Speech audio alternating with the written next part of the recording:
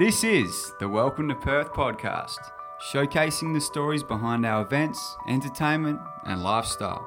These are the stories of how they came to be and what the future has in coming.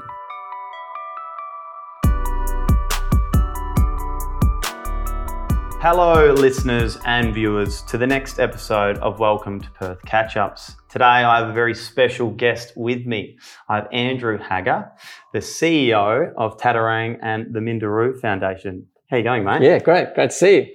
Thanks for your time today, mate. Now, you're a very busy man.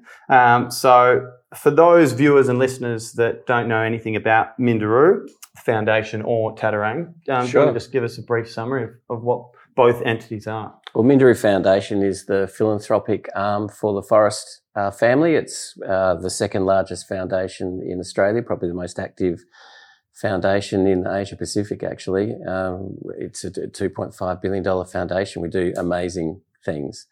And the Tatarang Group is the commercial activities of the Forrest family. And we are Australia's largest impact investment house, and we own businesses like RM Williams.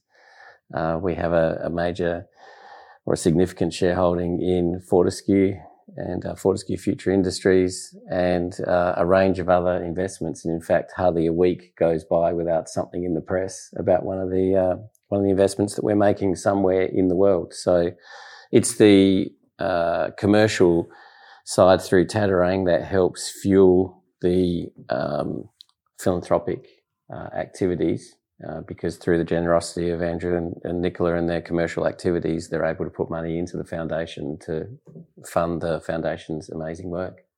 And now you've been the CEO for 3 years now? That's right. Yeah, so busy 3 years? Busy 3 years. I knew it was going to be busy coming in, and it's got a lot bigger since I arrived. I think the foundation would be nearly 4 times bigger, and the commercial side is a multiple times bigger. We're 2,500 people now between Minderoo Foundation and Tatarang, so it's a big family, and a pretty exciting time to live in Perth and do that.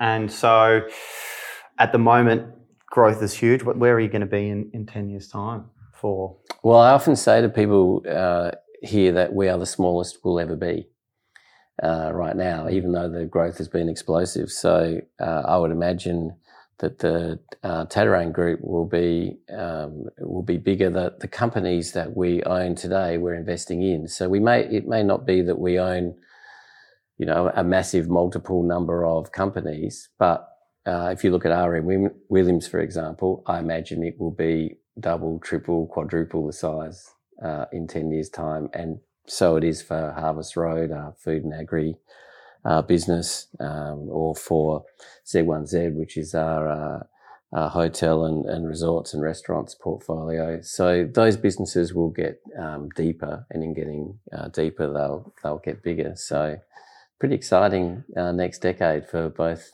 Tatarang and Minderoo. So I imagine it must be hard as a CEO to be able to. That's a lot on your plate.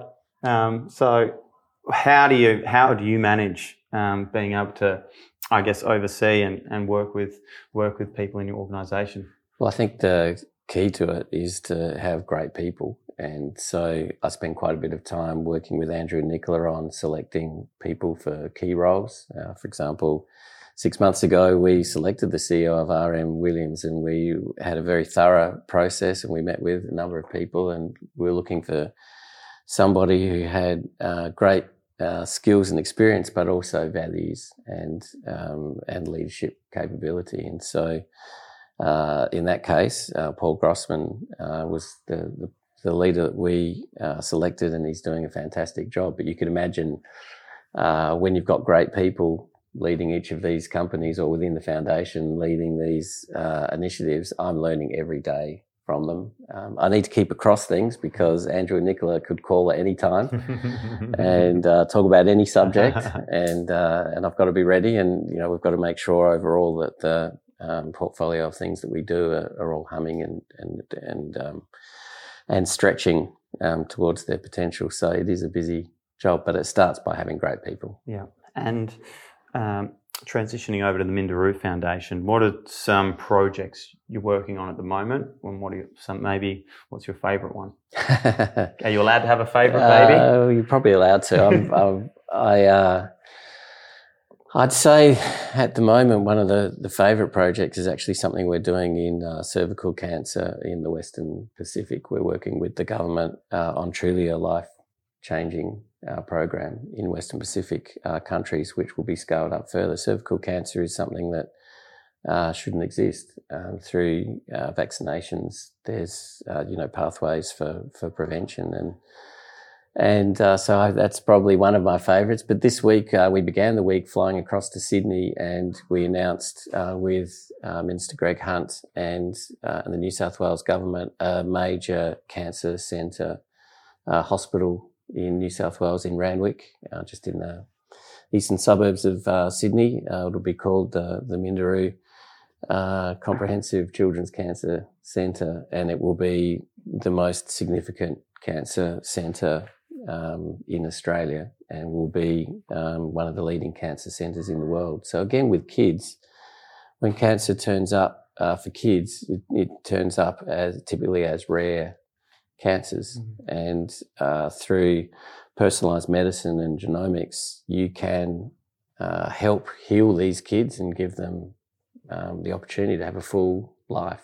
And so partnering with the government, that's what this centre's all about. So there's two examples in the cancer area. Love it. My fiance's a paediatrician. She worked on fantastic. the ward where she's had to treat children with cancer, and some of the stories she comes home with has been just hard to comprehend as a mum or a dad. That's something that you'd have to face in life. So that's awesome work that you guys are doing. And we carry the emotion within. In fact, when we had the announcement and the press conference, Andrew Forrest led that for us, and he gave a very emotional speech about a relative of his growing up with leukemia, and he was very emotional in that.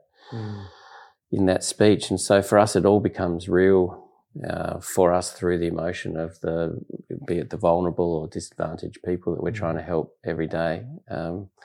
We're working currently on what will become the 4th edition of the Global Slavery Index. We do a lot of work around tackling modern day slavery around the world through Walk Free, which is a initiative inside Minderoo Foundation, and we're now seen as the globally leading research and advocacy centre tackling modern day slavery. And so we're working on that index with the International Labour Organisation at the moment, and with various partners around the world. That'll get released in October or so. The last time we released that index, we were able to demonstrate that there's over 40 million people around the world living in modern day slavery. Wow. And by knowing where the areas are of greatest prevalence, then through modern slavery legislation and supply chain activities and other initiatives, we can do something about that. And we can also encourage people to be very mindful of, where do your genes come from? Where does the chocolate you're eating come from? What kind of practices are around all of them? So we do a lot of work in that area. What a complicated issue.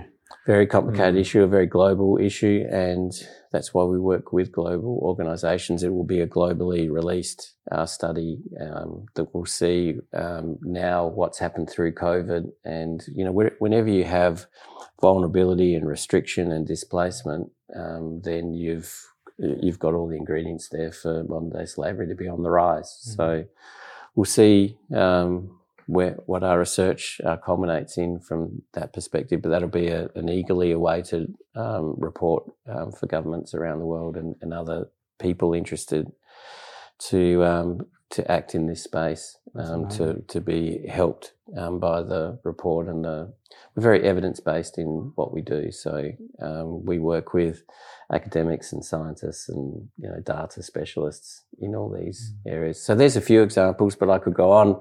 And we're in the beautiful old Swan Brewery, isn't it, here? Yes. Looking out at the river, yes. Which is, I guess, a bit of a more beautiful sort of project. And you're working on is it the tea house in Cottesloe as well? That's right. I've seen the plans for that. So I think, there's some nice little things that you guys have been able to achieve as an organisation. How exciting are those plans? I mean, obviously we've got to go through all the processes with council, and of course there's lots of voices within the community, and a good number of them are supportive, and we hear them. And also there are others who resist change or want a different kind of change. And in any vibrant community, for an iconic project like that, you only need to bring 10 people together, and you've probably got 10 different ideas of what might happen. But it's such I've seen the plans. For those that haven't seen the plans, you can check them out there's an Instagram page, actually. I think it's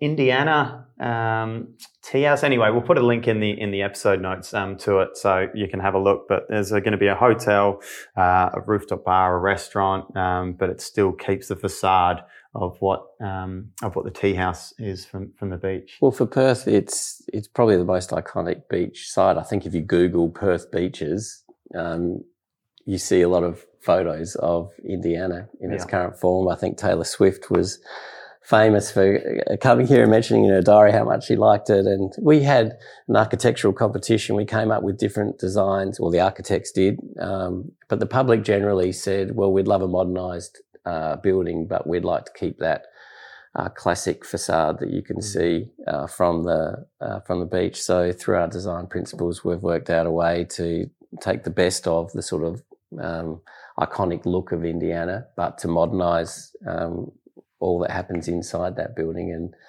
I love it. I think it's going to be awesome. If everything went to plan from here, and I know with these sort of projects, nothing ever goes exactly to plan. How far away would we be from cutting the ribbon? And well, you and I could be sitting, with the beach behind us, doing this in a couple of years' time if all went to plan. But it's an iconic project, so it might take a little bit longer.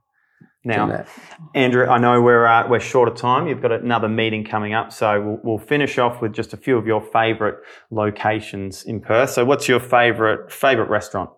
Well, we've got two restaurants, so can I just quickly mention them? Cooey here at the Swan and Indigo Oscar, Indiana, so I like them. But one of our partners... I've been to Indigo Oscar, yeah, well done. One of our partners here is the WA Good Food Guide, which is always a good spot to look at, what's hot and new around the place. I really enjoy, there's a restaurant called Will Street in Leederville that's very hard to get a booking there at the moment. I enjoy going there. And also Liam and Sarah run La Rebelle in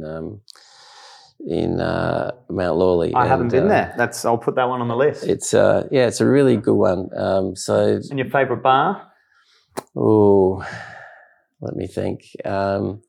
I quite like Foxtrot Unicorn myself in the city. It's got that, because coming from Melbourne, it's got that little kind of basement feel to it. And I think good bars often they're in basements and laneways. Hidden away, and all of a sudden it opens up. Little discoveries. Are we going in the right space? Is this door open? What's your favourite beach? And you're not allowed to say Cottesloe. I do love Cottesloe. I love the beach down at South Fremantle, actually, near Madalena's, which is another good spot to go. And they've just put a little upstairs area in there, which I haven't been to since they've opened that part of it up, but I imagine that would be very nice. But yeah, the beach down there is really nice. But the beaches here are incredible. I did not realise moving to Perth just how good the lifestyle is here. And how as an East Coaster, born in Adelaide, then Melbourne. Yeah. That's right. Yeah. That's right. And the Sydney beaches are all famous, your Bondi's and places like that, and obviously up into Queensland. But the beaches here are phenomenal, and I think Perth could make more of its beaches and more of its rivers, because the natural beauty of them is extraordinary. And that's why we need projects like the Tea House to be approved and to come, because then we'll get a lot more tourism if those things are right on the riverbank or on the beach. Definitely. Great to chat today. Good luck chat for with the you, next John. 3 years. Thank you. And looking forward to seeing what the Minderoo Foundation and Tatarang gets up to. Terrific. Well, thanks for spending time. It's great. Cheers. Cheers, mate.